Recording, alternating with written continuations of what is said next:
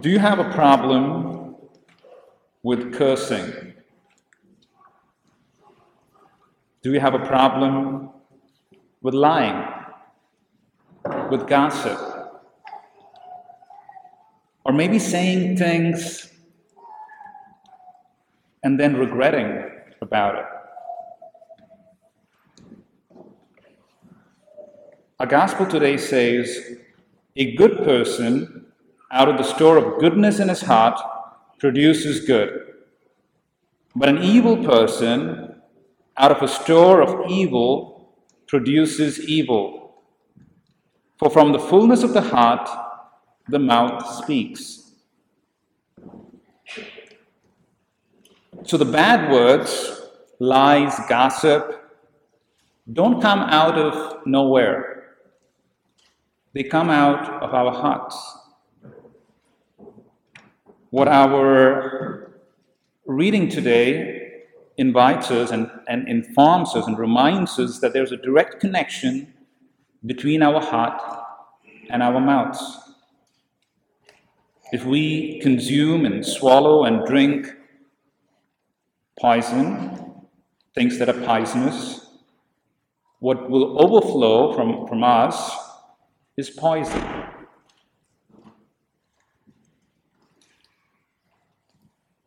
So it's important for us that we protect our hearts, that we guard our hearts.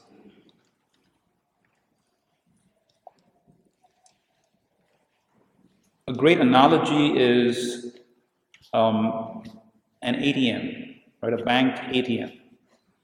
You can get out of the ATM only what you put in, correct? If there's nothing that you put in, you cannot get out the money that you want to pay your bills, right?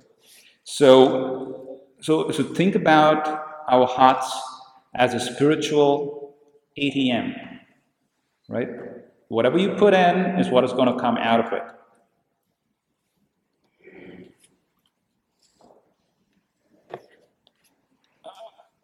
On Thursdays, I take a class in the university, a class of philosophy, and it's a 2-hour class, and our professor gives us, I guess, a 10-minute break in between.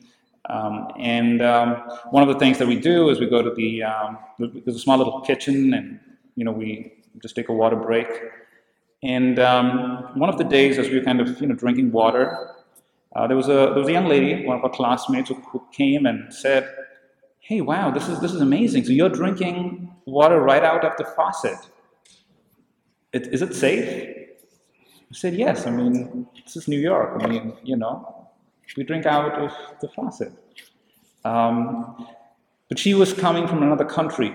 She was coming from Turkey, and I don't think in their country they would drink directly, tap water. I can speak about India. We don't drink. I mean, at least in the cities, directly from the tap, unless it goes through some kind of a water purifier, or we boil the water because it's not safe.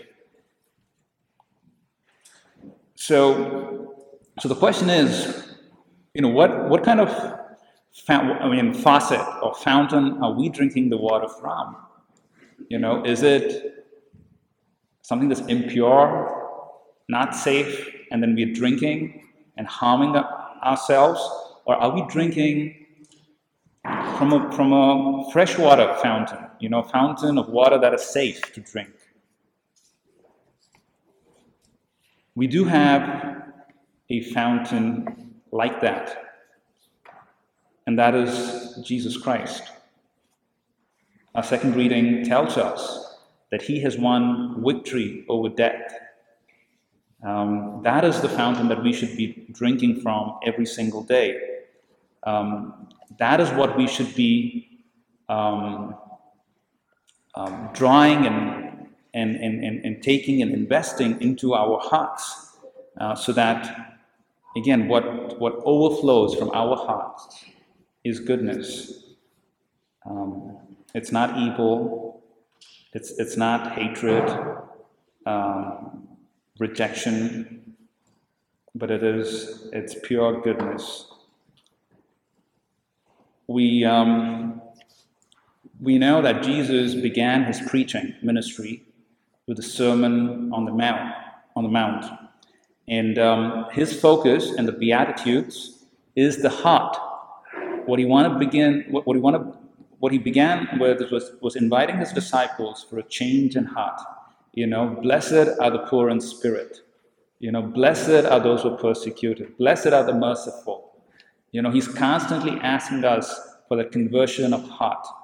But at the same time, we know that before we can get to the heart,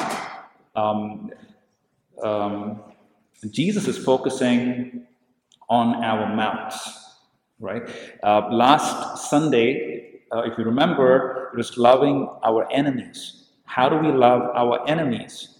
By praying for them, by blessing them, by saying good things about them. Correct? So he is focusing on our mouth, and from there can we get to the heart. There's a beautiful, I guess, something that is said that if you want to get to a man's heart, you got to, go through his mouth, right? For women, right? I mean, you prepare great dishes, food, you can get to a man's heart. At least that's a saying in India. But again, that connection between the mouth and the heart, again, our readings are focusing on that.